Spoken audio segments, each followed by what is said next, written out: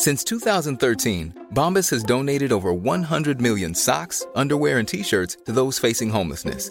If we counted those on air, this ad would last over 1,157 days. But if we counted the time it takes to make a donation possible, it would take just a few clicks. Because every time you make a purchase, Bombas donates an item to someone who needs it. Go to bombas.com/ACAST and use code ACAST for 20% off your first purchase. That's bombas.com/ACAST, code ACAST. Quality sleep is essential. That's why the Sleep Number Smart Bed is designed for your ever-evolving sleep needs. Need a bed that's firmer or softer on either side? Helps you sleep at a comfortable temperature? Sleep Number Smart Beds let you individualize your comfort, so you sleep better together. JD Power ranks Sleep Number number 1 in customer satisfaction with mattresses purchased in-store. And now save 40% on the Sleep Number Limited Edition Smart Bed for a limited time. For JD Power 2023 award information, visit jdpower.com/awards. Only at Sleep Number stores or sleepnumber.com.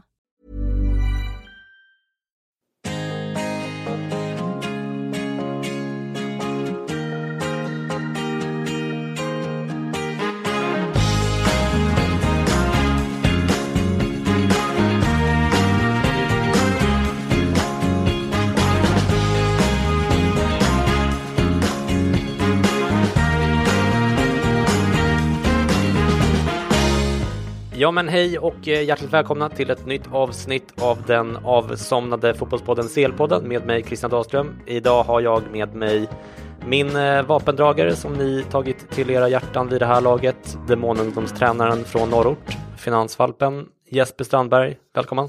Tack så mycket. Kul att vara tillbaka. Eller hur? Vi har inte poddat sedan 31 oktober, så det är ju ett bra tag sedan. Vad har hänt sedan dess i ditt liv? Det har varit flyttar, det har varit mycket jobb, lite förberedelser inför ett nytillskott i familjen om några månader. Just det, precis. Ni förökar er, det är väl på sin plats, höll jag på att säga. Ja, kan man tycka. Ja, vad roligt. Påminn mig nu igen, vart är det du har flyttat ifrån och vart har du flyttat till? Jag har egentligen flyttat inom Sundbyberg. Men utöver det även sålt en annan lägenhet också som inte använts. Var det din lägenhet i Jakan där eller? Exakt. Okej, så nu börjar du sumpan. Ja men ja, vad trevligt. Själv då? Tackar som frågar, Jesper. Jag har ju som i varje fall en del av er som följer mig på Twitter gjort en stor granskning i min andra podd Sinnessjukt av Thomas Eriksson, den här författaren bakom Omgiven av idioter och andra böcker i samma serie, och av hur offentliga verksamheter i Sverige lägger en massa pengar på den här färgteorin som han förespråkar, där man delar in människor i röda, gula, blå och gröna. Och det här tog all min tid i november, december, men den här granskningen blev uppmärksammad och jag fick det stora priset Årets folkbildare av Vetenskap och folkbildning, vilket är ju det sjukaste som har hänt mig, tror jag. Det är ganska häftigt, eller vad tycker du? Ja, men jäkligt kul. Jag sa väl grattis tidigare, hoppas jag. Annars så... Absolut. Grattis. Ja, tack så hemskt mycket. Det var jätteroligt. Men vi ska inte ägna någon tid åt det här i den här podden, men jag kände att vi var tvungna att förklara varför vi inte har poddat på så länge. Vi hade ärligt talat ganska dåliga lyssnarsiffror i oktober också, vilket ju påverkar motivationen en del, men jag tror att jag talar för oss båda när jag säger att vi ändå har varit väldigt sugna på att podda under den här tiden, och att vi har känt ett lite dåligt samvete för att vi inte har gjort det, eller vad tänker du? Ja, alltså, jag har ingen insyn i några lyssnarsiffror alls, det var ju tråkigt att höra nu. Men, du är inte betrodd med de inloggningsuppgifterna? Nej, det här är din grej. Jag är bara lite gästspelare ibland. Men jag har varit sugen, men det har varit mycket som kommit emellan. Jag förstår. Nej, alltså det var inte jättedåliga siffror eller så, men det går lite upp och ner, och sen så ändrar man lite formlerna för hur man räknar nedladdningar också, vilket man gjorde i höstas, och då skänk alla poddars som är anslutna till det systemet siffrorna lite grann, och även om man känner till det innan för de säger till när de kommer ändra och att det kommer att vara mer konservativt räknat, så blir man ändå lite ledsen i ögat. Ja, det förstår jag. Ja, det är, man är inte mer människa. Men även om vi inte har poddat sedan sista oktober, så har podden inte legat i totalt val i alla fall. Jag har funderat mycket på hur vi ska kunna göra podden både bättre och mer regelbunden. Både lite mindre och ganska stora förändringar där det mesta inte är satt än och som jag därför inte kan avslöja nu. Men en stor förändring som redan är sjösatt precis nu igår eller så. Det är just en reaktion på det här uppehållet då jag var tvungen att låta någonting stryka på foten för att ha tid att göra klart den här granskningen, där jag sista dagen faktiskt jobbade från morgonen till 4 på morgonen nästa dag för att hinna klart med den poddgranskningen då. Och samtidigt var jag tvungen att göra några mindre betalgig för att kunna betala hyran också, så att jag var i Växjö och föreläste en dag och sådär. Men, och vi har ju ingen spons i år som lyssnarna känner till, så jag kände att jag kunde inte riktigt motivera att CL-podda hur gärna jag än ville det. Hur som helst, Jeppe, så har vi lanserat en Patreon-sida för podden. Det är den stora förändringen som har skett nu då. Och Patreon, för den som inte känner till det, är alltså en sida för mikrodonationer som väldigt många andra poddar kör på redan med stor framgång i många fall. Man skänker från $1 per månad eller avsnitt, och i vårt fall har jag valt per avsnitt eftersom vi är just oregelbundna och vi såklart inte kan ta betalt när vi inte släpper några avsnitt som vi inte har gjort nu på 2-3 månader.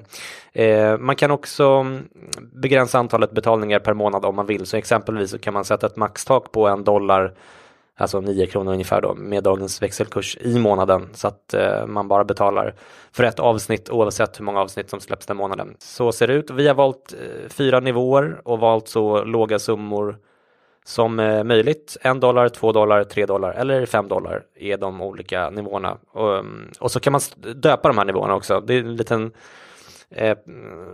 subkultur där inne på Patreon där de flesta döper de här kategorierna på ett lite humoristiskt sätt eller så. Och vi har i alla fall döpt de här från $1 då, som blir den som blir patron där blir poddens scout, Jesper. Och nästa nivå så blir ni chefsscout, och sen en liten beskrivning av hur ni bidrar då. Och sen $3 så blir man sportchef. Och sen för $5 så blir man president. Lite kul ändå, eller? Ja, verkligen. Ja, vad kommer presidenten kunna få göra? Bestämma inriktning? Eller kanske ännu mer än så? Vi förbehåller oss ju en kreativ frihet. Men nej, just nu så är det bara att man kan välja att skänka olika mycket pengar då. Men med tiden så kommer vi att introducera lite olika sådana perks på de här olika nivåerna. Det kan till exempel handla om att man får extra långa avsnitt eller bonusavsnitt eller så. Men nu har vi alltså mest de här olika nivåerna för att den som vill bidra mer och därmed göra det lättare för oss att lägga tid på podden ska kunna göra det. Jag har startat en Patreon för min andra podd som jag misstänker kommer att vara mer populär. Eller för den är ju mycket, mycket större, sinnessjukt, min andra podd. Så att, och då tänkte jag att då skapar jag bara ännu mer incitament för mig att jobba mindre med CL-podden. Så då tänkte jag att då startar jag en för CL-podden också, så får lyssnarna hjälpa till om de vill och känner att de har lust att ge mig ett skäl att skippa mina andra betalgig helt enkelt. Men vi ska inte snacka mer om det här eller tjata, för det jag vet att många lyssnare tycker det är trist. Men om ni har några frågor så kan ni gå in på Twitter där vi heter CL-podden i ett ord, eller på våra personliga profiler där. Patreon-sidan hittar ni i alla fall på patreon.com/CL-podden. CL-podden i ett ord även där. Patreon är alltså patreon.com/CL-podden. Nog om det nu, Jesper, och över till dagens körschema. Idag tänkte jag att vi skulle prata om Deloitte Football Money League som publicerades häromdagen. Deloitte är ju en av de här stora revisionsdrakarna i världen. Varje år så gör de en slags sammanfattning och nedbrytning av klubbarnas intäkter. Den här är väldigt bra. Den är väl liksom branschstandard får man väl nästan säga. Även om en svaghet är att de inte inkluderar transfers i intäkterna. Men jag tycker ändå att den här ger en väldigt bra bild av styrkeförhållandena klubbarna emellan. Jag har väldigt svårt att tänka mig någonting annat än att alla klubbdirektörer runt om i Europa har suttit och läst den här de senaste dagarna. Eller vad tänker du, Jesper? Jo, men de skriver ju att det är för klubbarna också. Att kunna få en bättre överblick över sina styrkeförhållanden sinsemellan. Så det är definitivt. Ja, precis, alltså sina egna liksom, siffror har de ju såklart jättebra koll på. Och de har ju säkert väldigt bra omvärldsanalys liksom, löpande i organisationerna. Men det här blir ändå en total alltså liksom, sammanfattning av det senaste året och hur styrkeförhållandena har förändrats och vilka marknadstrender man får. Det här är ju den här liksom, typen av rapporter, det vet ju du och jag som jobbar med även ute i näringslivet, att det är ju liksom sådana här grejer betalar man ju ofta ganska mycket pengar för att få den här typen av intelligence eller vad man ska säga. Exakt. Och här får man det då gratis, och tanken här är väl att Deloitte marknadsför sina tjänster helt enkelt. Men jag tycker att den är otroligt intressant, och vi kommer att fokusera helt och hållet på den här rapporten idag. Och det låter kanske lite tråkigt för lyssnarna när vi gör comeback här att höra två ekonomer prata ekonomi i en timme eller så. Men den är sjukt intressant och förklarar väldigt mycket av vad som händer även på fotbollsplanen just nu och vad som kommer att hända där i framtiden. Eller är det din bild också? Absolut. Jag kan, de som inte har läst den kan jag verkligen rekommendera den. Det kan låta som att det är bara massa siffror, men den är skriven på ett väldigt, väldigt bra och vad ska man säga, lättläst sätt. Och behandlar alltså inte bara siffror utan mer trender och annat som händer i fotbollsvärlden. Ja, absolut. Alltså det är inte, alltså det är lite siffror, men det är inte jättemycket siffror. Det mesta är liksom beskrivande, lättbegriplig text. Den är på engelska då förstås, men den är väldigt, det är inte på högtravande ekonom eller juristspråk eller sådär, utan den här är, man märker att de har lagt jättemycket tid på att den ska bli läsvärd och intressant och spännande, och det är väldigt mycket supersnygg grafik som gör det ännu lättare att följa med i deras resonemang och sådär, och det är liksom, ja men det är mycket bilder på fotbollsstjärnor och sånt där som gör att det ser lite mer spännande och roligt ut. Så att men den finns ju, det är bara att googla så hittar ni den är gratis att ladda ner. Det var en del nyheter, ganska stora nyheter i den här rapporten, och vi börjar bryta ner den lite grann. Först och främst då så tog ju Barcelona första platsen på listan över laget i världen med störst intäkter. Och de gick därmed om Real Madrid som den klubben i världen med högst intäkter över ett år. Barca gick från 690 miljoner euro förra året till 841, en ökning med otroliga 151 miljoner euro. Och det är faktiskt första gången på de här 23 åren som den här listan har funnits som Barcelona ligger etta. De är dessutom den första klubben som har tjänat över 800 miljoner euro på ett år. Vad tycker du om det här, Jesper? Nej, men det kändes ganska rimligt när man såg det. Och att man har vind i seglarna, även fast man kanske inte gått hela vägen i CL, så trenden har ju sett bättre ut än för Real Madrid till exempel, som kanske har stannat upp lite, som sålde sin största stjärna, medan Barca bara pumpar på liksom. Och har en Messi som fortsätter leverera och beundras över hela världen. Ja, precis. Det där är ju en stor skillnad också, att Ronaldo har lämnat Real Madrid, vilket har lämnat banan öppen för Barcelona så att säga. Vi kommer komma in lite grann mer på det sen, men det är ändå en lite avvikande bild av situationen i Barcelona, som, alltså här framstår de ju som fotbollsvärldens stora vinnare. Så har det inte riktigt, även om de har gått hyfsat bra, så har det ändå liksom varit men Valverde har stått för en ganska tråkig fotboll. De har inte vunnit Champions League på ett par säsonger nu, 4-5 år. Vilket de är liksom mer eller mindre besatta av att göra nu, vilket Messi har lovat fansen och så vidare. Och det intressanta som hände häromdagen, om vi ska bara kort göra en liten detour från ekonomin, det är ju att Barcelona har kickat Ernesto Valverde och ersatt honom med den här Cruyff-lärjungen Quique Setién på tränarbänken. Setién har fått kontrakt till 2022, dock väl medveten om att det är presidentval i Barcelona nästa år, då mycket såklart kan hända. Victor Font, som är en som många tror kommer att vinna det här presidentvalet, han har starka band till Xavi, som då är en högst trolig tränarkandidat ifall Victor Font vinner valet. Och Xavi var faktiskt klubbledningens första val till tränarposten nu med. Det är ju väldigt etablerat i media. Men även om Xavi sägs då ha en bra relation även till Bartomeu som är president nu, och så var hans band till Victor Font inget han ville bryta, utöver då att han har ett välbetalt tränarjobb i sin klubb Al-Sadd i Qatar som han inte kunde lämna hur som helst, eller inte ville i alla fall. Det fanns flera skäl såklart till att han inte ville lämna, och särskilt kanske inte nu mitt under säsong och så vidare. Nu blev det ett stickspår direkt här från ekonomin, Jesper. Men vad tycker du om det här tränarbytet i Barcelona? Vi bara ska säga något kort om det. Nej, men jag tycker det är positivt för Barcelona.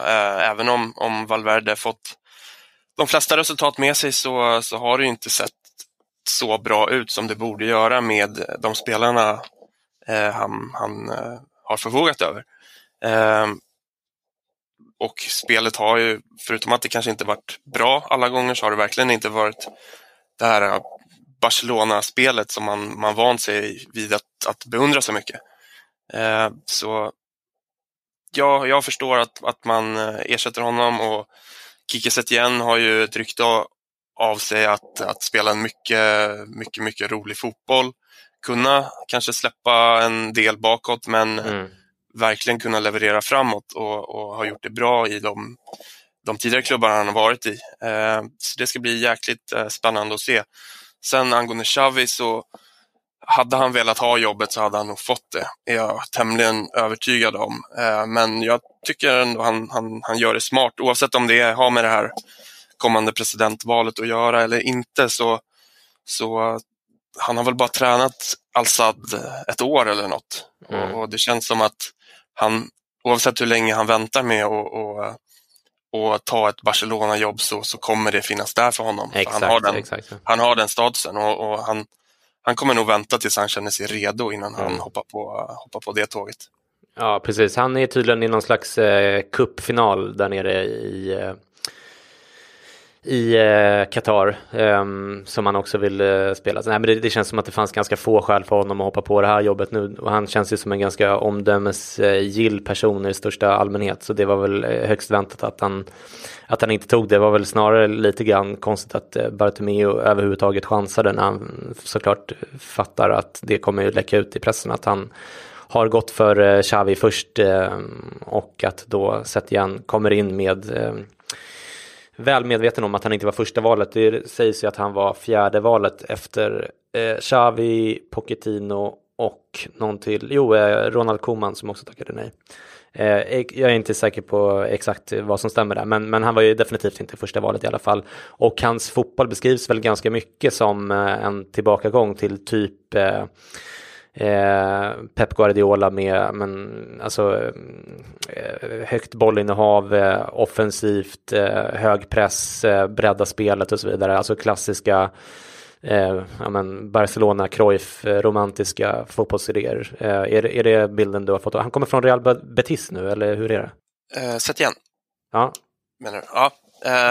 Ja, det gör han väl. Och har haft Las Palmas och gjort riktigt fina resultat med Las Palmas, med en väldigt, jag vet inte vad man ska säga, splittrad trupp, eller vad man ska säga. Kevin Prince Boateng var ju där och gjorde succé när man trodde han lämnat planeten ungefär.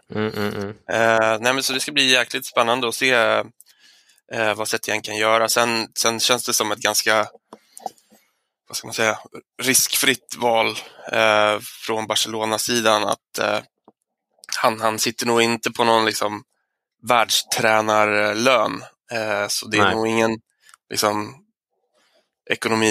bokslutsvältare ifall han skulle få kicken. Och Men man hoppas väl att det ska ge någon sorts injektion nu i andra halvan av säsongen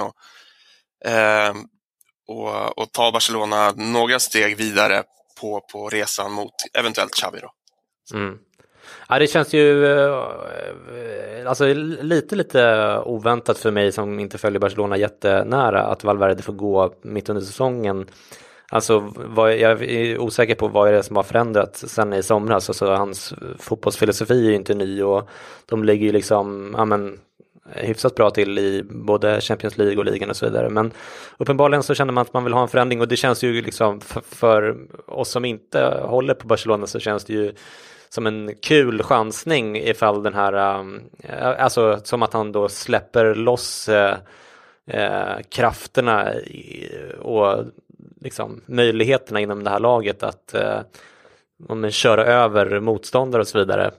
Och sen så är det möjligt att det inte funkar och att de släpper in alldeles för mycket mål och blir utslagna och så vidare. Men det känns ju ändå så här som gratis underhållning för dig och mig. Ja, absolut. Vi lär säkert få se några så här 5-3 matcher och 3-3 och så vidare med mycket mål.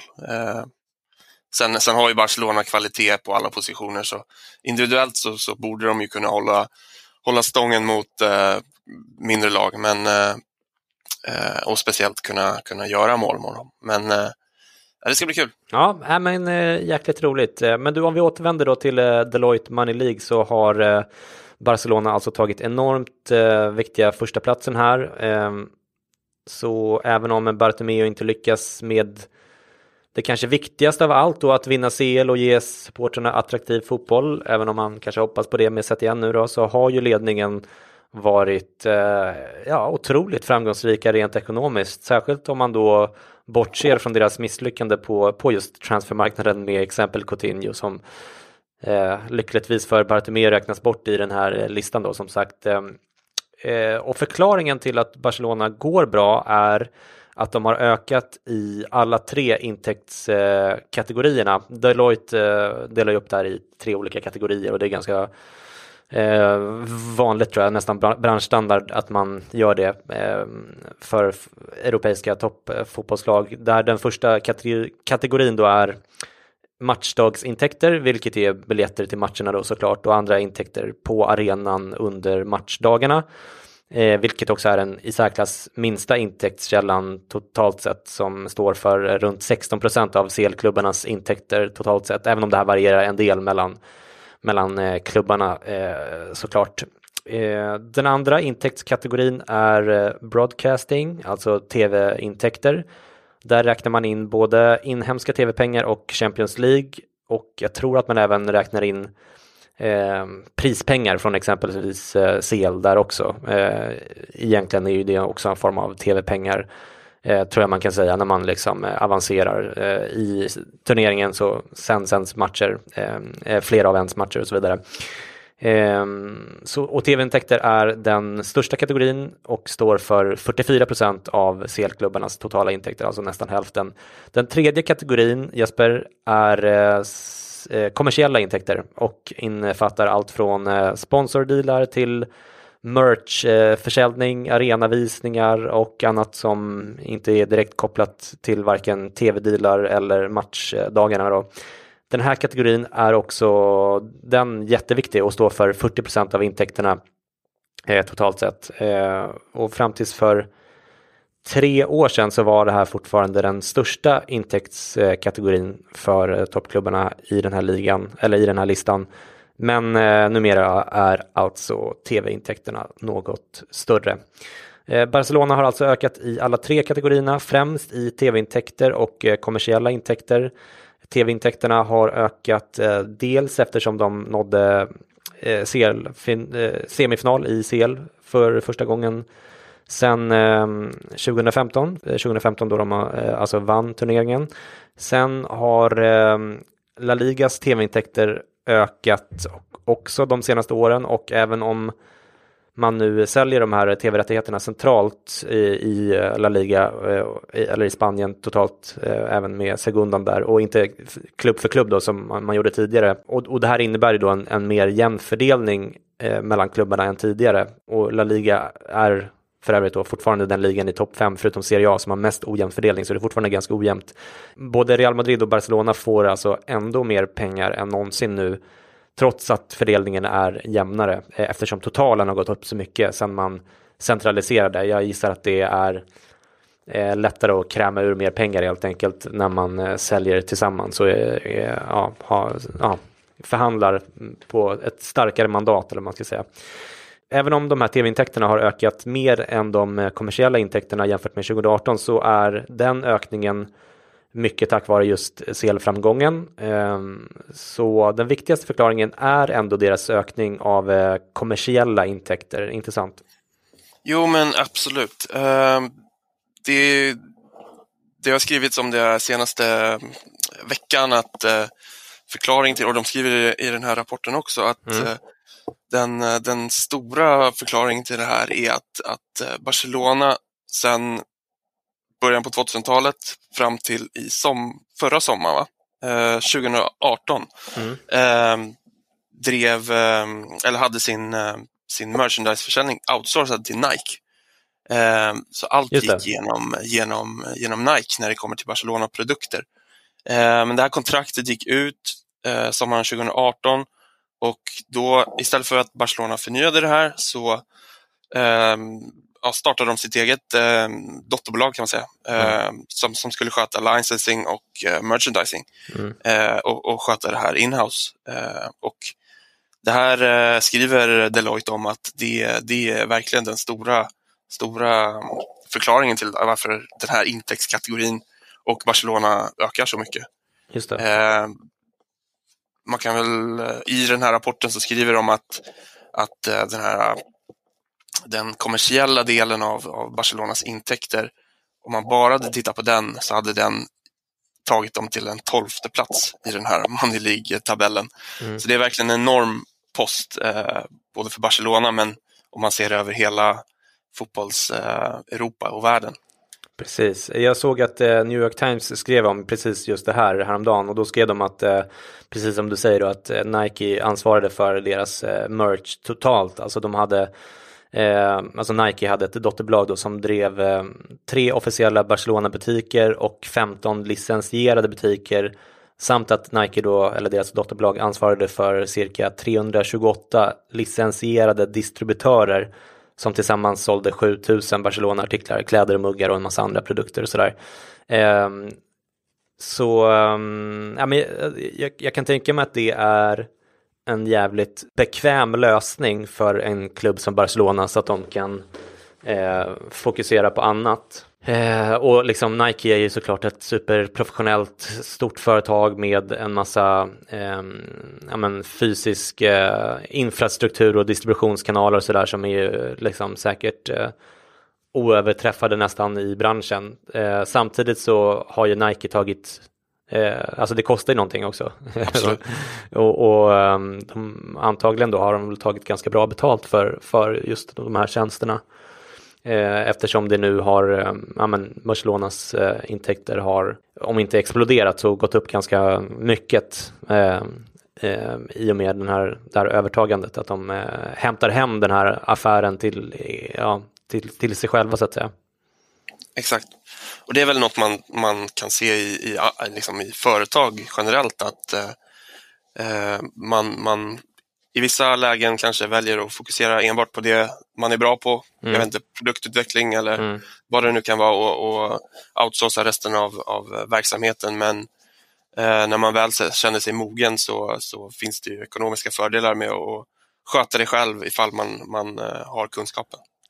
Ja, och ifall det blir alldeles för dyrt. Alltså att man har räknat på det och sagt att det här är visserligen väldigt skönt att Nike sköter det här, men titta hur mycket pengar det kostar också. Och det är möjligt att Nike kanske har pushat lite för hårt på marginalerna, så att säga. Och kanske trott att, bettat på att Barcelona inte kommer att våga göra det här på egen hand, eftersom det är ett ganska stort åtagande att driva en massa butiker. Alltså det är en helt annan, då rör de sig ganska långt utanför deras kärnverksamhet då. Alltså jag kan tänka mig att Barcelona ja men La Masia till exempel är säkert väldigt liksom en väldigt stor del av deras upptar väldigt mycket av deras uppmärksamhet och A-laget och så vidare, och då ska man då liksom ha en organisation för att kränga muggar och kallingar liksom. Det är nog kanske lite läskigt även för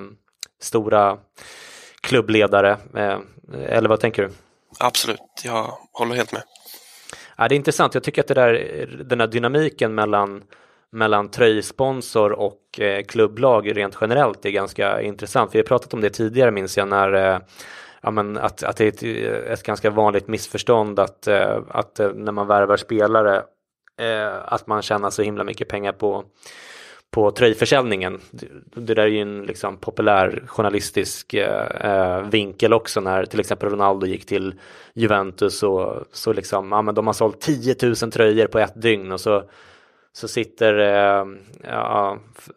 liksom gemene fotbollsfan där och räknar och tänker de kostar 1000 kronor styck och det är 10 000 tröjor, ja, och då, bara där så är det, vad blir det, 10 miljoner kronor, och då tänker man då inte på att det är tröjsponsorn som får de mesta av de pengarna, och att det kostar en massa pengar att både tillverka de här tröjorna, kanske inte så mycket, men att distribuera dem, att ha de här butikerna och så vidare, och de har ett avtal sedan tidigare där de liksom delar upp pengarna, så att det är inte riktigt så kul är det inte, utan de tjänar pengar på andra sätt, och de kan få upp de kan få ett bättre avtal med Adidas eller Nike nästa gång de ska teckna ett avtal, när man då kan peka på att men ni kommer sälja så här mycket tröjor därför att vi har Ronaldo till exempel, men just den här direkta kopplingen på dagen, så att säga, den är kanske inte så stark som folk tror, så att men det är rent generellt, det är väldigt intressant att tänka kring tröjsponsorer och klubbar. Till exempel har ju Liverpool nu bytt från New Balance till Nike, vilket jag pratade lite grann med Robin Bylund om på Twitter. Du känner till det, att de har gjort det, va? Ja, exakt. Och det var det inte det största avtalet som skrivits i Premier League, va? Det är mycket möjligt. Jag minns inte detaljerna. Jag har för mig att New Balance hade ett ganska bra bud ändå.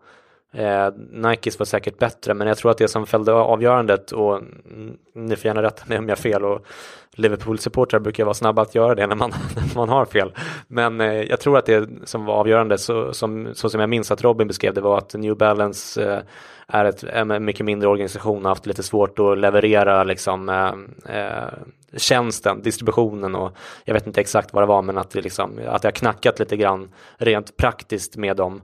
Personligen så tycker jag jag tycker deras New Balance har varit ganska snygg, och det har liksom passat med deras profil också, Liverpool, att inte det har varit något annorlunda än de här stora. Exakt. Så det är ju lite, och där kan man ju dra paralleller till Barcelona också, som ju hade deras lilla grej liksom fram tills bara för ett par år sedan, var att de inte hade någon tröjsponsor alls. De hade ju UNICEF eller vad det var, liksom helt gratis ett par år, eller var det UNICEF eller?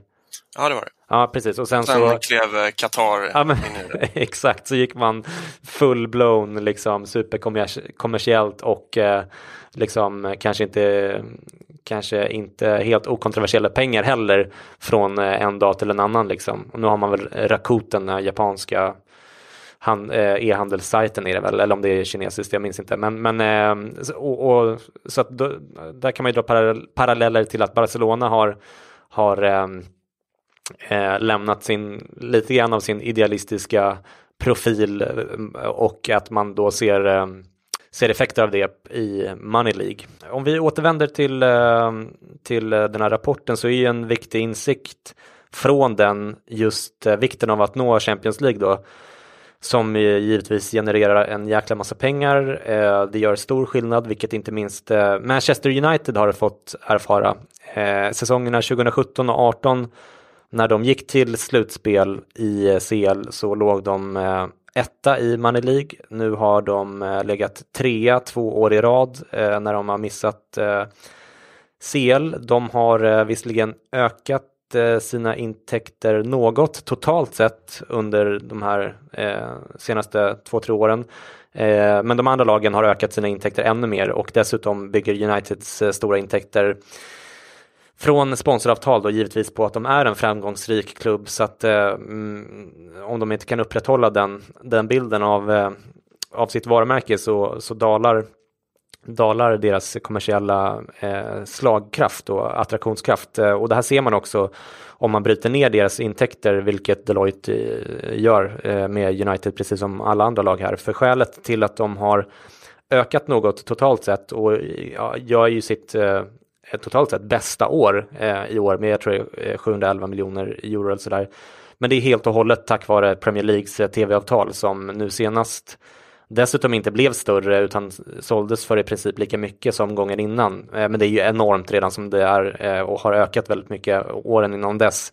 Vilket då alltså är förklaringen till att United går så pass bra fortsatt. Förutom att de såklart har en väldigt stor fanbase och så vidare sedan tidigare som hänger kvar.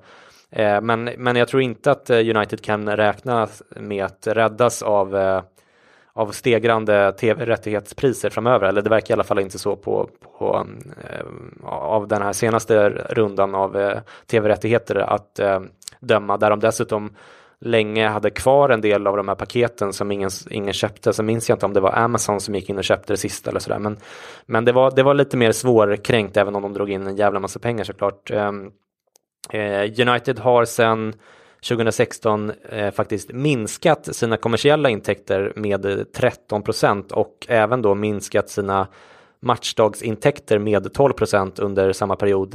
Ett annat exempel på samma sak med faran med att missa Champions League, då är det ju Arsenal som numera inte ens är topp 10 i Europa längre, vilket de inte är för första gången sedan 2001. Och sen 2016 så har Arsenal ökat tv-intäkterna lite grann, väldigt lite, men då minskat både vad gäller matchdagsintäkter och de kommersiella intäkterna med runt 15-20% vardera. Så det här är ju väldigt, väldigt alarmerande för de här klubbarna, särskilt med tanke på att de 20 toppklubbarna totalt sett har ökat både matchintäkterna och de kommersiella intäkterna under de här 3 åren. Så de har ju liksom, trots att det har funnits en generell positiv trend på marknaden, eller man ska säga, så har de gått ner ganska substantiellt. Vad tänker du om det här, Jesper?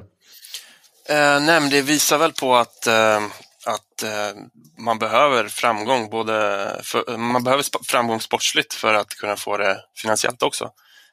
Man kan inte lita på att man varit ett storlag i hur länge som helst och att samma supportrar ska fortsätta investera i merchandising och gå på matcherna och allt sånt där när laget inte presterar. Arsenal har ju, det är många gånger under de senaste åren man sett att Emirates har ekat tomt, eller inte tomt men väldigt mycket tomma platser och de måste nog svettas ganska mycket både i Arsenal och United när resultaten inte kommer och man inte går till Champions League. Arsenal ser väl ut att vara rätt borta från nästa år, även om United kanske har en chans. Men jag tror att de börjar väl säkert kännas desperata att nå Champions League igen för att kunna få de intäkterna, men även kunna visa upp för en större publik än Premier League-publiken vilka man är och attrahera nya supportrar och så vidare. Ja, men alltså det är ju helt fundamentalt för varumärken som vill förknippas med deras varumärke att man, alltså vilka värden som förknippas med Manchester United, alltså att man är vinnare, att man är störst och starkast och bäst och så vidare. Så det är liksom bara exponeringen som ju är stor för United. Det är ju en del av det som varumärken betalar för när de köper in sig i sponsorpaket hos United, när de blir deras denim-leverantör eller liksom sådär. Men den andra delen är ju alltså exponering gånger liksom vilka värden som levereras med varje exponering. Så att, de kommer alltid ha ett värde i kraft av att de syns mycket, men i takt med att de syns mindre, eftersom de inte är med i Champions League som är stort och väldigt exponerat, och framförallt då med att varje exponering liksom har konnotationer av att det är en klubb i fritt fall och som inte känns särskilt liksom fräsch, alltså det här är ju ingenting som går marknadsdirektörer på sådana här stora internationella bolag förbi, utan det här är ju de liksom såklart stenkoll på och mäter på en massa olika sätt, så att det är alarmerande. Men jag tänkte att vi kanske skulle repetera lite grann hur pengarna i CL fördelas, eftersom vi är inne på det här. Vi har gjort det tidigare, så det kanske är lite tråkigt för de som har hängt med, men hur mycket man får i Champions League beror på flera parametrar. 25% av den totala potten går till deltagarbonusar på 15 miljoner euro per lag. Där får alla lika mycket. Det är liksom, ja, men när Malmö var med till exempel så var det ju därifrån nästan alla deras pengar kom, eller ja, åtminstone kanske drygt hälften, förutom matchintäkter och de poängen som de tog och så vidare. 30% av potten fördelas sen på prestationer, alltså man får 2,7 miljoner euro för en vinst och 900 000 euro för en oavgjord match. Och sen får man typ 10-15 miljoner euro för varje steg man avancerar från gruppen utöver det, så det är ju jäkligt mycket pengar. Sen ytterligare 30% av den här potten då, det är prestationsbaserat i den meningen att man har en koefficient på 10 års basis, där det lag som har lägst ranking av de här 32 lagen som är med i turneringen får en koefficientandel som är på ungefär 1,1 miljoner euro just nu. Och det lag som har högst koefficient, vilket i dagsläget fortfarande är Real Madrid, följt av Barcelona, eftersom det är just de senaste 10 åren man räknar in.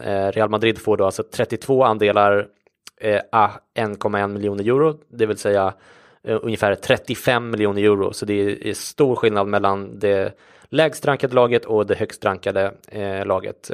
Och UEFAs vanliga klubbranking bygger på senaste 5-årsperioden, som jag har förstått saken, men den här nya rankingen som man skapade inför förra säsongen tror jag bygger istället på 10 år, vilket jag gissar då är storklubbarnas initiativ som ett sätt att garantera dem själva mycket pengar, även om de har tillfälliga dippar under specifika säsonger och så vidare.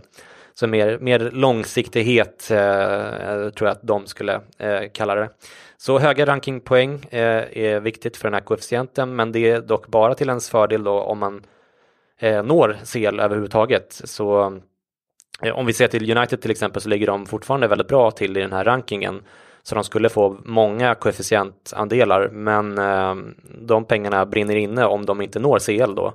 Om de når Europa League så har de visserligen nytta av den här rankingpoängen där också tror jag, men koefficientpotten i CL är på 585 miljoner euro, alltså de här 30% av totalen. Det är alltså drygt 600 miljoner eller 6 miljarder kronor, medan den i Europa League är på futtiga 84 miljoner euro, så det är verkligen peanuts i en jämförelse. Och den sista potten då är market pool-potten, som står för 15% numera och som fördelas lite beroende på hur många lag varje liga har kvar i slutspelet och sådär. Den här potten var tidigare mycket större, men mycket av de pengarna där har flyttats till den här koefficientpoolen istället. Så sammanfattningsvis så kan man väl säga att även om CL-kvalifikation också innebär en del mer kostnader, man måste ju till exempel ha en bredare trupp och köpa in spelare och betala ut bonusar till de här spelarna när de kvalificerar sig och så vidare, så är det nog, precis som du säger Jesper, ganska svettigt på Uniteds och Arsenals huvudkontor, eller Milans för den delen, mitt lag då, när man inser att man kommer att missa de här pengarna. Eller vad säger du? Jo, men verkligen. Och precis som du var inne på så tar man sig till Champions League, man får del av de här prispengarna, men samtidigt så bidrar det till exponering och ökar reklam och merch och allt hänger ihop egentligen. Ja, verkligen. Alltså det måste ju vara när Ed Woodward går in till Dunkin Donuts eller vad det nu är, de kränger och så går de igenom sina uspar och så här, men det här och det här får ni, och så påpekar de att men ni är inte med i Champions League, då ska han komma med ett bra svar på sin pitch där, varför. Exakt. Jo visst, men vi har ändå så här mycket följare och vi kommer att komma tillbaka snart och då kommer Dunkin' Donuts marknadschefen att säga att ja, men ni får en bonus på så här mycket, men ni får ifall ni når Champions League nästa gång, men vi kan bara betala så här mycket. Ungefär så lär det väl se ut. United ligger fortfarande på 711 miljoner euro och är därmed störst i England, så även om det går lite sämre för dem så är det ju långt ifrån en katastrof. Kanske låter så när vi pratar om dem nu, och United-fans som lyssnar sitter och kokar, men så illa är det inte. De drar in ganska exakt 100 miljoner mer än Manchester City, som är näst största engelska lag numera. Arsenal, som vi nämnde tidigare, ligger för övrigt på 441 miljoner euro på 11:e plats. Juventus på 10:e då med 460 miljoner euro. Chelsea på 9:e plats med 513. Spurs på 8:e plats på 521 miljoner euro, vilket för övrigt gör dem till den största Londonklubben intäktsmässigt numera, även om det mycket sannolikt då är en tillfällig första plats med tanke på att deras finalplats i Champions League senast gav så mycket klirr i kassan. Jag tror att de fick runt 110 miljoner euro totalt av CL förra året, av de här 521 miljonerna. Men vad tänker du om Spurs, Jesper? Vi har ju tidigare pratat om deras dyra arena och hur den påverkades av Brexit och så vidare. När vi pratar med den här tyska arena-arkitekten Markus Pfisterer, som bland annat har ritat Real Madrids nya arena. Och han tyckte ju att det blev alldeles för dyrt när vi hade med honom i podden och pratade om Spurs arena. Men Tottenhams ekonomiska utveckling de senaste 10 åren, alltså det är ju liksom, det saknar ju nästan motstycke den europeiska toppfotbollen. De har ju verkligen exploderat. Vad tänker du om det? Jo, men verkligen. Skulle man göra någon tabell över intäkter kontra värvningspengar man har lagt, så hade ju Tottenham varit i särklass, känns det som, utan att ha full koll på det. Så liksom med tanke på dem. Och även lönekostnader har de ju liksom snålat så, som fan på tidigare, även om de har sizat upp lönekostnaderna lite grann numera. Exakt, men liksom hur man har skött sina värvningar, sin utveckling av egna talanger. Man har sålt i många fall i rätt lägen. Man har hållit emot när det kommit krav på högre löner och så vidare. Så oavsett vad man kan tycka om Daniel Levy och hur mycket han har snålat, så är det ju riktigt, riktigt imponerande att Tottenham befinner sig på en sån här position utan de satsningar man inte gjort i truppen. Sen har man ju satsat i den här arenan, men det kanske man får se fördelarna av, eller det är väl det man räknar med, se fördelarna av kommande år. Ja, precis. Exakt. Alltså, hela ären kring klubben är ju att de är framgångsrika, och det är en flådig arena som säkert känns roligt för sponsor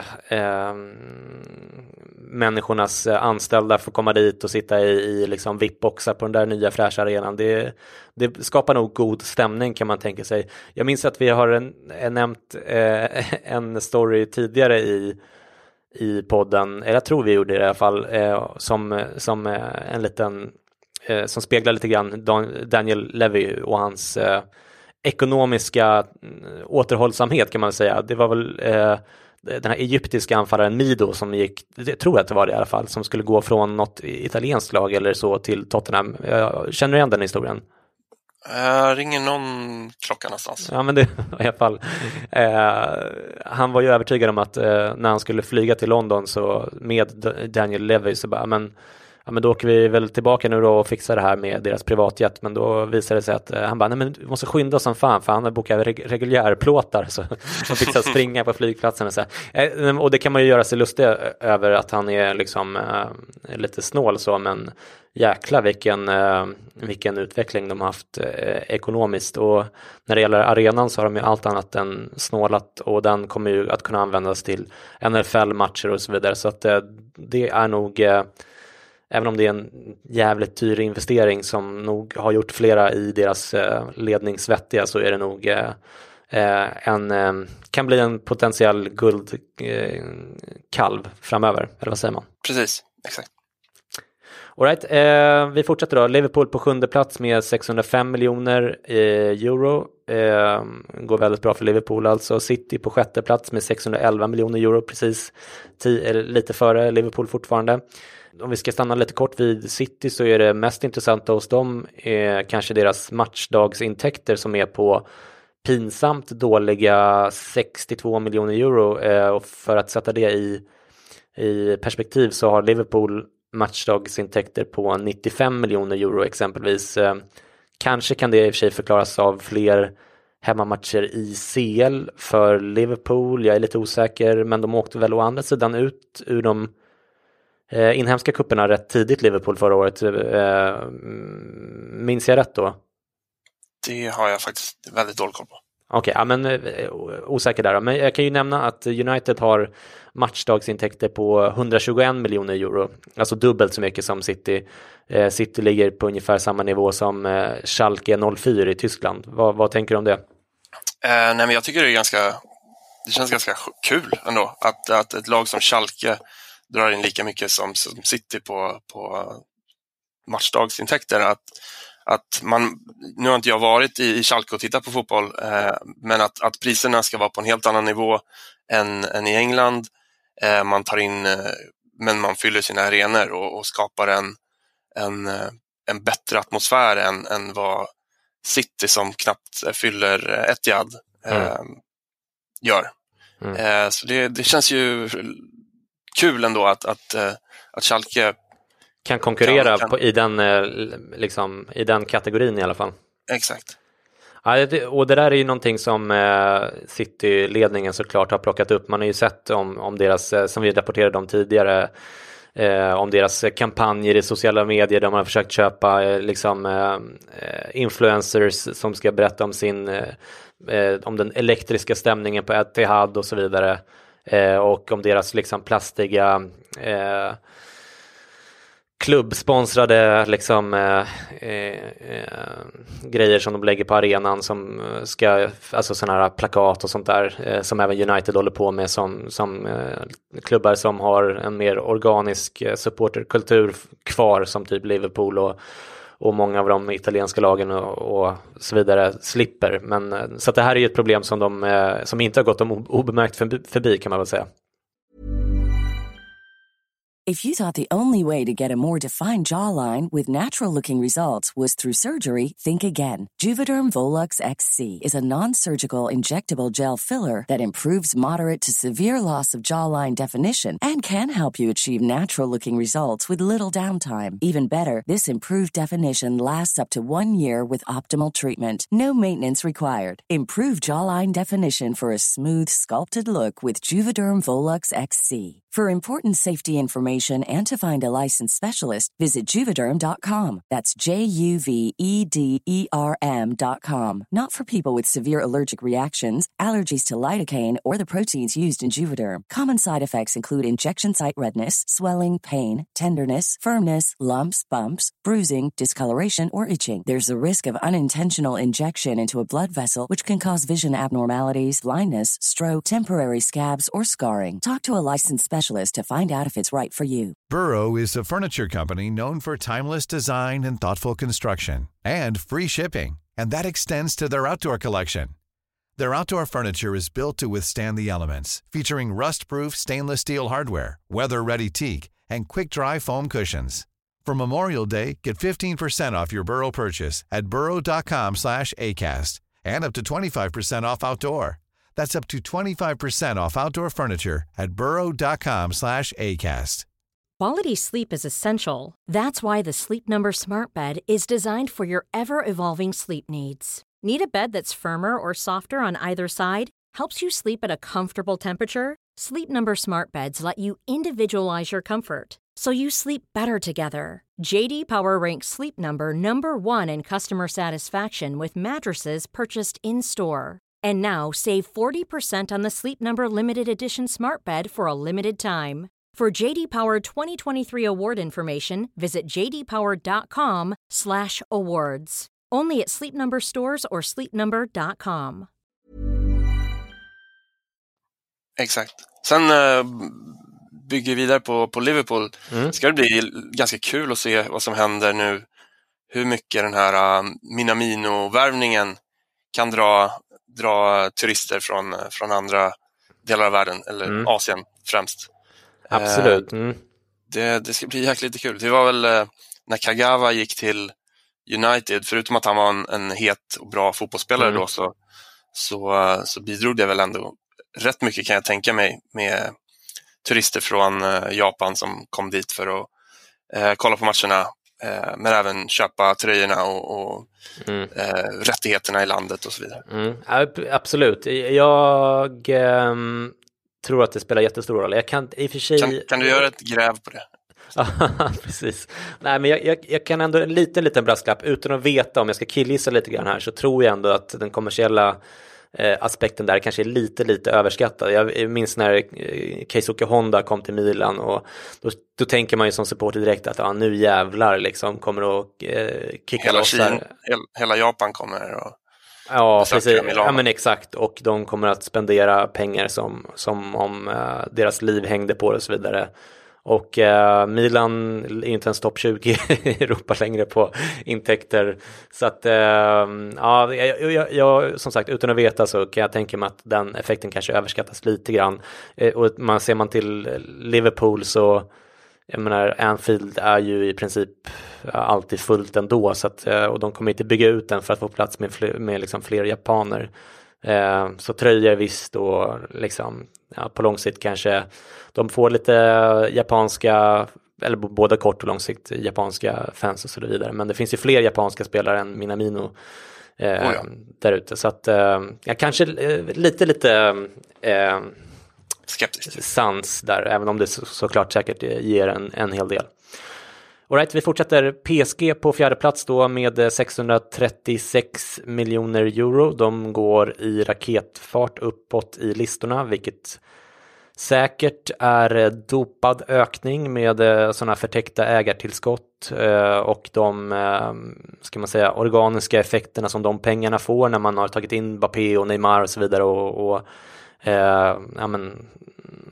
alltså att det påverkar deras kommersiella bäring positivt, även om pengarna kanske kommer från tveksamma källor då. Men de har faktiskt till deras försvar ökat i alla tre intäktskategorier tack vare bättre tv-avtal i Frankrike och bättre matchdagsintäkter på arenan. Så de går fortsatt bra. Bayern är 4 på 660 miljoner. Vilket överraskade mig lite grann, att de var så pass, man vet ju att de är stora, men att de var 4 var överraskande positivt för dem.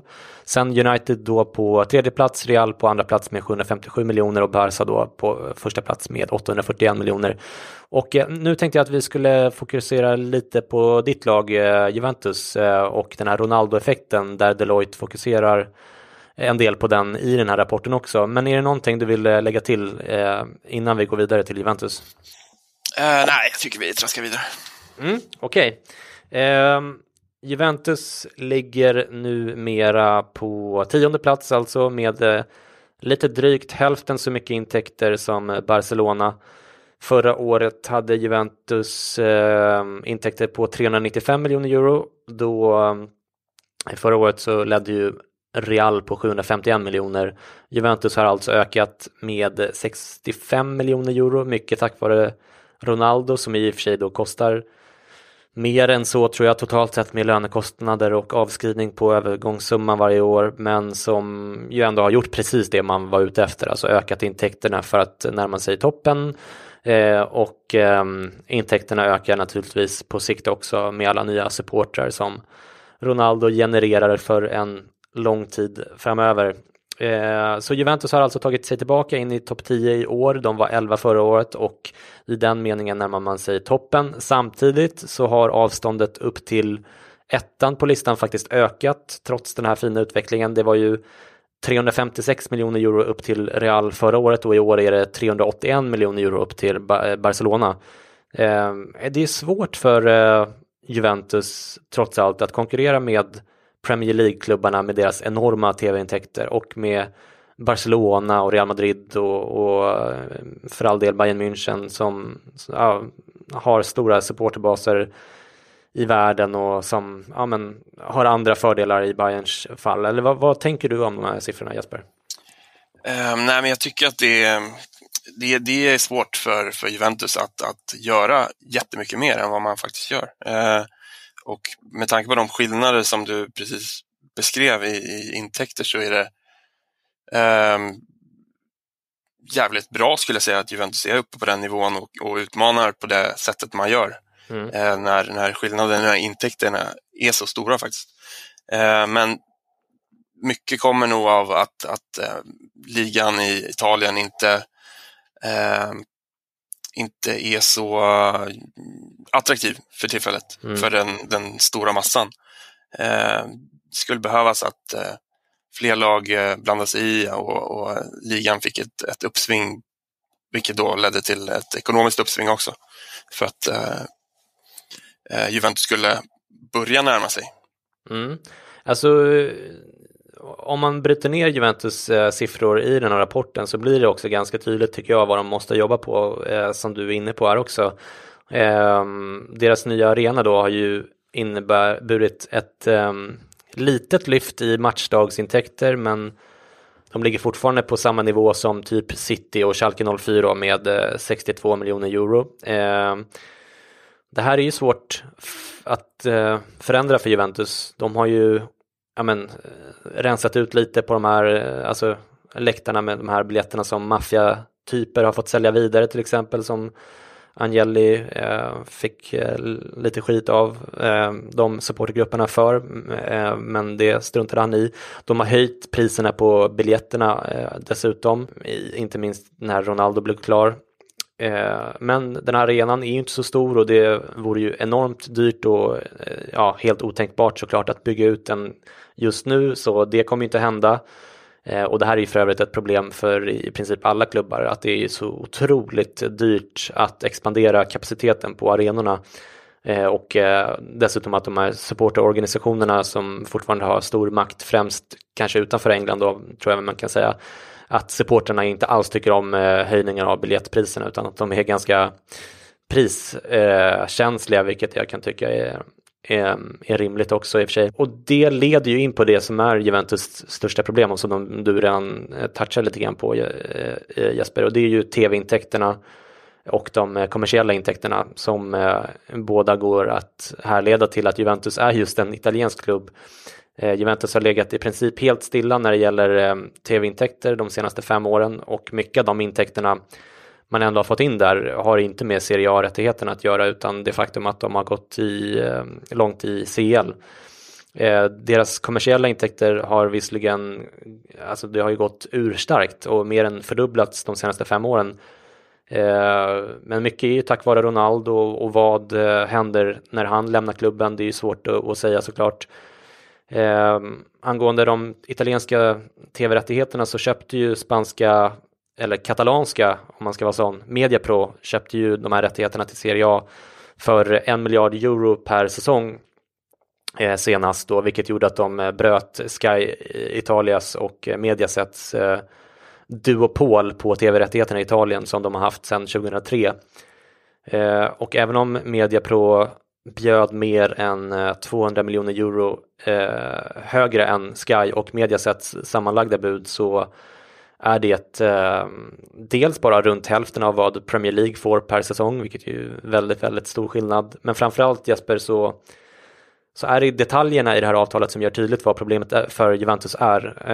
För de här Mediapro-pengarna är nämligen reglerade. Bland annat så måste gräset på planerna vara lika högt på alla arenor med samma intensitet av grön färg. Reklamskyltarna runt planen måste vara i distinkta färger. Och den tredje och viktigaste punkten i det här avtalet är att sektionerna på läktarna som är i tv-kamerornas riktning måste vara fyllda eller välfyllda. Annars kräver Mediapro tillbaka pengar av tv-klubbarna, vilket redan sker i Spanien där de också har rättigheter. Och Juventus har visserligen inte de här problemen själva med sin nya välfyllda arena. Men allt det här är ju ett tecken på att Italien, där Juventus då verkar, är ett lite efterblivet land med gamla sunkiga arenor och dåliga gräsmattor som på San Siro, där ljuset från solen inte når in, även om de har sånt här blandplastgräs på San Siro nu. Det är för stora arenor som är byggda eller ombyggda för VM 90. Det är alldeles för dåliga tv-produktioner som inte anpassats för en global tv-marknad. Det är dålig teknisk infrastruktur och för dåliga språkkunskaper, främst i engelska då, vilket gör det svårt för internationella följare att köpa biljetter och annat. Apljud på läktarna som vore det medeltid eller någonting. Alltså vi calcio-vänner som du och jag krigar ju på och har överseende med allt det här och kan se en viss eller kanske till och med ganska stor romantik i det, bortsett från rasismen då. Men för Juventus så räcker ju inte det med att de liksom själva har en fin arena där allting är okej när hälften av deras matcher spelas på gamla kråkslott. Om man ska vara väldigt hård, är inte riktigt sant då. Men hur tror du att Juventus kommer att försöka agera framöver för att växa? Man är nog rätt frustrerade på att resten av ligan inte har hängt på. Men jag vet inte hur mycket man kan skylla på klubbarna, för det verkar ju vara ett jävla trassel i varenda arenabygge som när det kommer till politik och markägande och så vidare. Men Juventus har ju sedan några år förlagt många liksom träningsmatcher, försäsongsmatcher i Asien. I somras var man väl i Singapore, Kina och Korea. Man var i Stockholm också i den här ICC. Jag kommer inte ihåg vad det står för. Och jag tror verkligen det kommer fortsätta. Man kommer förlägga sina träningsmatcher utomlands eller i nu kan man göra det även i USA då, när Ronaldo är vad jag förstår friad från de här våldtäktsanklagelserna. Exakt, och det var det till den här säsongen eller förra där man ändrade tröjan så att de inte skulle förknippas eller förblandas med domartröjorna i de amerikanska sporterna. Just det. Man ändrade sin klubblogotyp, vilket både tröjan och logotypen gav ju ramaskri för europeiska fans, men jag tror Juventus kan ta det med tanke på de behov man har att öka sina intäkter på, och man bedömer väl att det inte kommer komma jättemycket ökade intäkter från inhemska marknaden, utan att det är overseas man måste titta, och då var man tvungen att göra de här grejerna. Ja, och den analysen delar man ju, får man väl säga. Alltså de är ju allt annat än sentimentala. Det är ju det genomgående. Alltså även när de kickade Beppe Marotta för att han var lite för gammal och typ för dålig på engelska och så vidare. Nu verkar ju han få sin revansch i Inter ändå, men det är ju ett tecken på att deras strategi är ju väldigt tydlig i Juventus-ledningen. Just att de ska stöpa om klubben och göra den, alltså ett globalt fokus är väldigt, väldigt tydligt. Men jag kan tänka mig att Agnelli också och de andra försöker påverka klubben och i den mån det går landet att liksom alltså så här, jag tror att de är ganska måna om att deras konkurrenter, alltså till exempel Milan och Inter, men även Roma, att alla andra får nya arenor som är fräschare och kanske lite mindre i fallet Inter och Milan, så att det inte ser så jävla tomt ut. Även om det är liksom 50 000 pers på San Siro, så ser det ju liksom nästan lite dött ut. Det finns ju andra problem också med, om man tänker på det här med tv-kamerornas riktning och att det ska vara fullt där, så finns det ju en kultur i Italien att supporterna är lite anarkistiska och helt enkelt struntar i att sitta kvar på sina platser och flyttar upp till bättre platser. Alltså de som har köpt platser precis nere vid sidlinjen och som inte ser så bra eftersom arenorna är lite dåligt byggda, så flyttar ju de upp och byter plats helt enkelt, så ser det ganska tomt ut precis nere vid planen. Så den typen av problem är väl sånt som klubben och eller ligan och alla klubbledare totalt sett måste arbeta på. Även om jag personligen kan tycka att det är charmigt också att de skiter i att sitta kvar på sina platser och så vidare. En annan grej man kan ta om Juventus, om man snackar osentimentala saker, så i somras så slöt man ju ett kontrakt med det japanska spelföretaget Konami, som bland annat kör den här Pro Evolution Soccer just det. serien som konkurrerar med FIFA. Och det här innebär ju då att Juventus inte finns med på det nya FIFA under namnet Juventus, utan är exklusivt då för Konami. Det är väl osentimentalt om något att dissa hela FIFA-serien för den asiatiska marknaden. Nu vet jag inte hur stort eller hur fördelningen Pro Evolution Soccer versus FIFA ser ut i Asien, men kan väl anta att den tippar åt PES-hållet. Och det kan ju också vara ett sätt för Juventus att nästa gång är det EA Sports som gör FIFA fortfarande. När de kommer och vill förhandla att men nu ska vi ha mer cash om ni ska ha oss. Liksom. Man måste ju vara villig att gå ifrån en förhandling för att kunna få upp priset också. Så jag kan tänka mig att det finns flera skäl till att de går därifrån. Och för EA Sports så är det ju såklart jobbigt då att de får ha FC Turin eller något i den stilen i spelet. Piemonte Calcio heter de. Ja, just det. Det är lite obegripligt ändå att de tar ett sånt namn som låter som ett Ängagängs-lag. Okej, men du, till Serie A's försvar då, nu när vi har tagit heder och ära av vårt kära Italien, så har de ju ändå näst flest lag i topp 20 fortfarande. 4 stycken mot Tysklands 3 och Spaniens 3. Men det är dels på lite gamla meriter, och dels så var Juventus bara 4 miljoner euro före Arsenal på 11:e plats. Man hade alltså mycket väl kunnat hamna utanför topp 10 helt och hållet. Napoli klättrade dessutom precis in på 20:e plats i den här rankingen. Och i den här rapporten så skriver man också att klubbarnas fokus, alltså inte bara i Italien utan rent generellt, bör ligga främst på intäkter bortom tv-intäkterna så att säga, alltså matchdagsintäkter och främst gissar jag kommersiella intäkter där de har en mer direkt inflytande på daglig basis än på de här tv-intäkterna som ju säljs centralt, och att det främst är på de här kommersiella matchdagsintäkterna där man kan öka intäkterna utan att vara beroende av att någon annan tar vissa beslut, vilket i och för sig bara delvis är sant om man tänker på det vi sa om att en del av Juventus problem är att kommersiella intäkter i form av sponsoravtal och så vidare inte direkt hjälps av att de här varumärkena som köper reklamplats av Juventus exponeras på dassiga, halvfyllda arenor med dålig tv-produktion och långt ifrån lika många tv-tittare. Så allting hänger ihop såklart.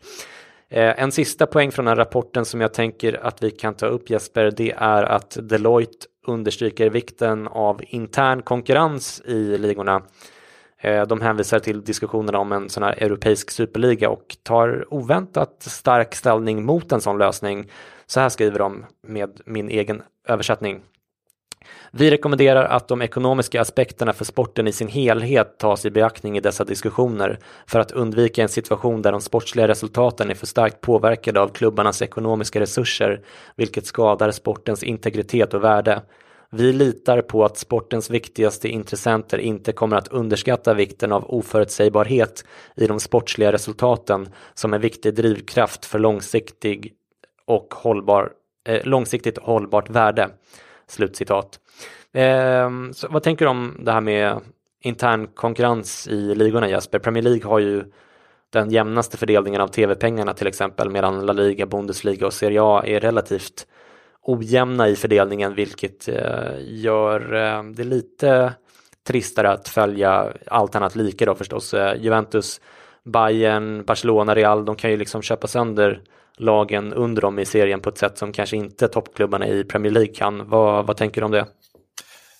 Nej, men jag förstår det helt och hållet och jag kan ju bara gå till mig själv och säga att liksom, de senaste säsongerna, även om jag är Juventus-supporter, så har det inte varit att man slagit på tvn och kollat på någon annan match än kanske när Juventus möter något bättre lag.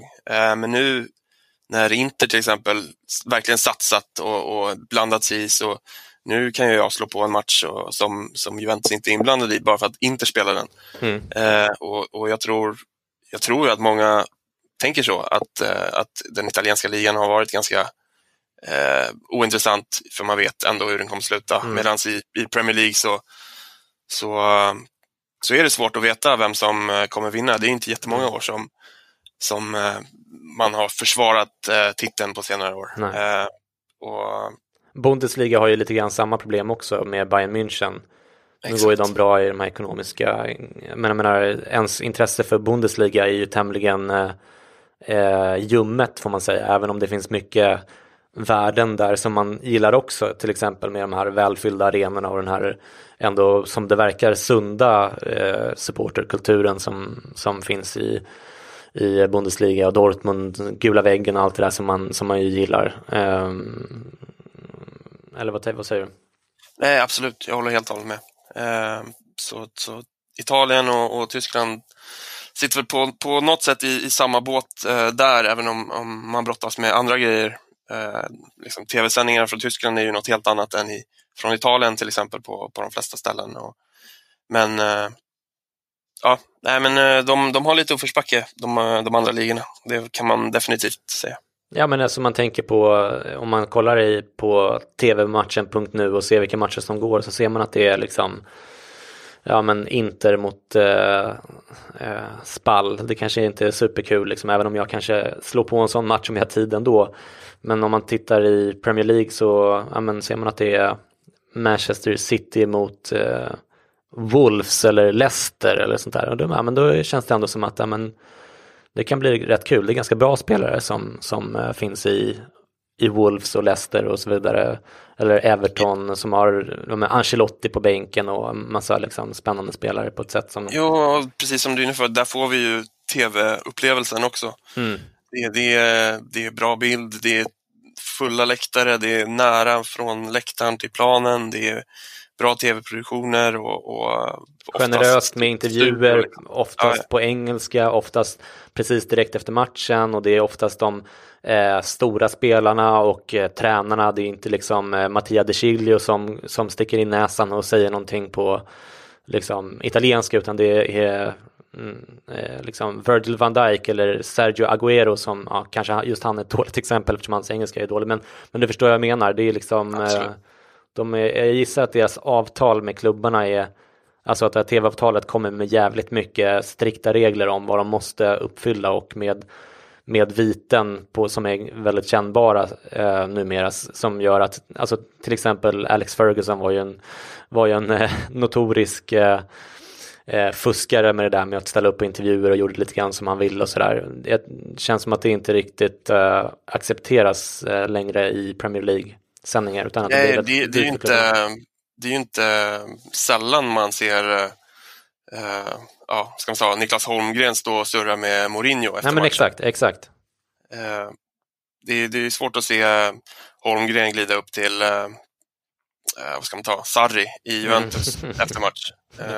Ja, exakt, och det kan man ju tycka är lite lustigt och kul också på något sätt, men ändå, det är liksom det tyder på ett kommersiellt tänk som tycker vad man vill om det, men det är ju viktigt. Lilla Sverige, det är ju inte den största marknaden för Premier League-klubban liksom, men de har ändå tagit det i beaktande, att det är en del av helheten.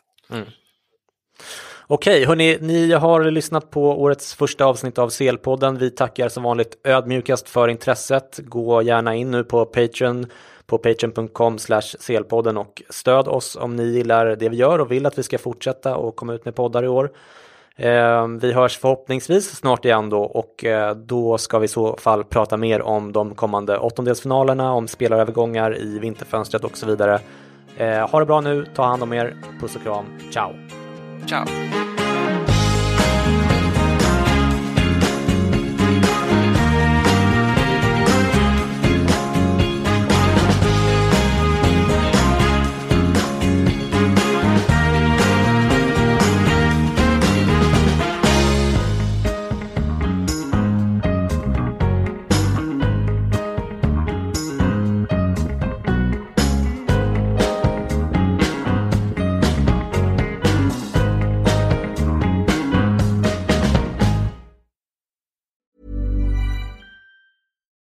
Flexibility is great. That's why there's yoga. Flexibility for your insurance coverage is great too. That's why there's United Healthcare Insurance Plans.